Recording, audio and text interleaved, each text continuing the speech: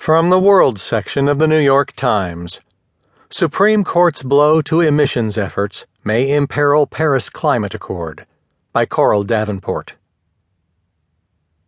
The Supreme Court's surprise decision Tuesday to halt President Barack Obama's climate change regulation could weaken or even imperil the international global warming accord reached with great ceremony in Paris less than 2 months ago, climate diplomats said.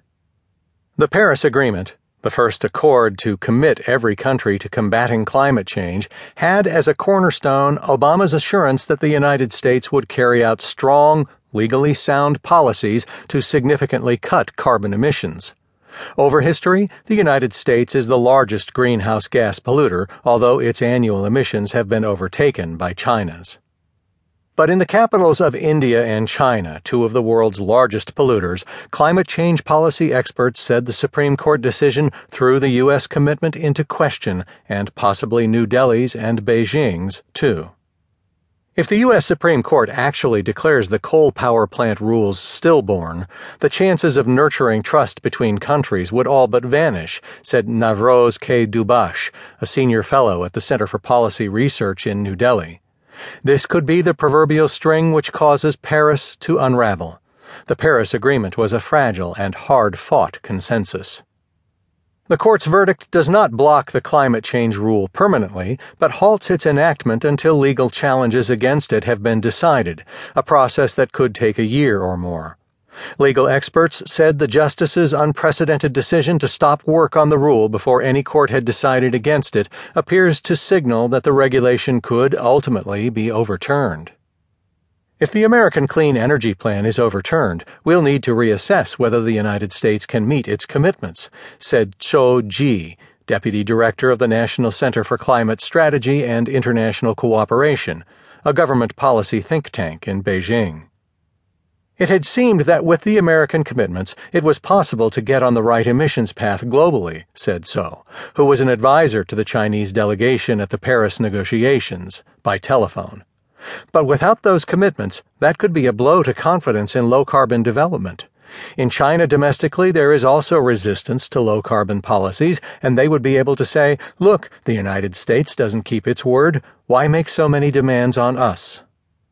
Inaction by the United States has long been the chief obstacle to meaningful global climate change agreements. India and China in particular resisted action absent a climate change policy in the United States.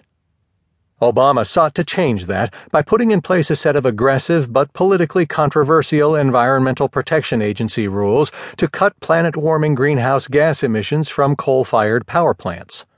On the basis of those rules, Obama won agreements from China and India to enact their own pollution reduction plans and helped push other countries into signing on to the Paris measure. Visiting Beijing in 2014, Obama made a joint announcement that both countries would enact concrete domestic policies to cut emissions. Over the past year, Obama worked closely with the Indian Prime Minister Narendra Modi to bring India to the table for the Paris deal. Modi and many within India were resistant. The Prime Minister's top priority is to make cheap electricity available to the 300 million Indians who live without power. If the United States reneges on its commitments, it really would strengthen the hand of those who say Paris was ineffective and a bad deal for India, Dubash said. U.S. policy experts agreed that the Supreme Court decision might be the first of many fractures in the deal. The honeymoon for Paris is now definitely over, said John Sturman, a professor of management at the Massachusetts Institute of Technology who attended the Paris talks. This pushback is not something that's unique to the United States, he added. It's happening all over the developed world. In the European Union, Poland and some other coal-reliant countries have resisted signing on to the bloc's commitment under the agreement to more stringently reduce emissions across member states. While the Paris deal was completed in December, it has not yet been signed. Secretary General Ban Ki-moon has invited world leaders to a signing ceremony in New York on April 22nd, Earth Day. Those who do not attend the gathering will have several months to add their signatures to the formal document. Already, some people deeply familiar with the climate negotiations worry that the events in the United States could lead to a repeat of what happened after the signing of the 1997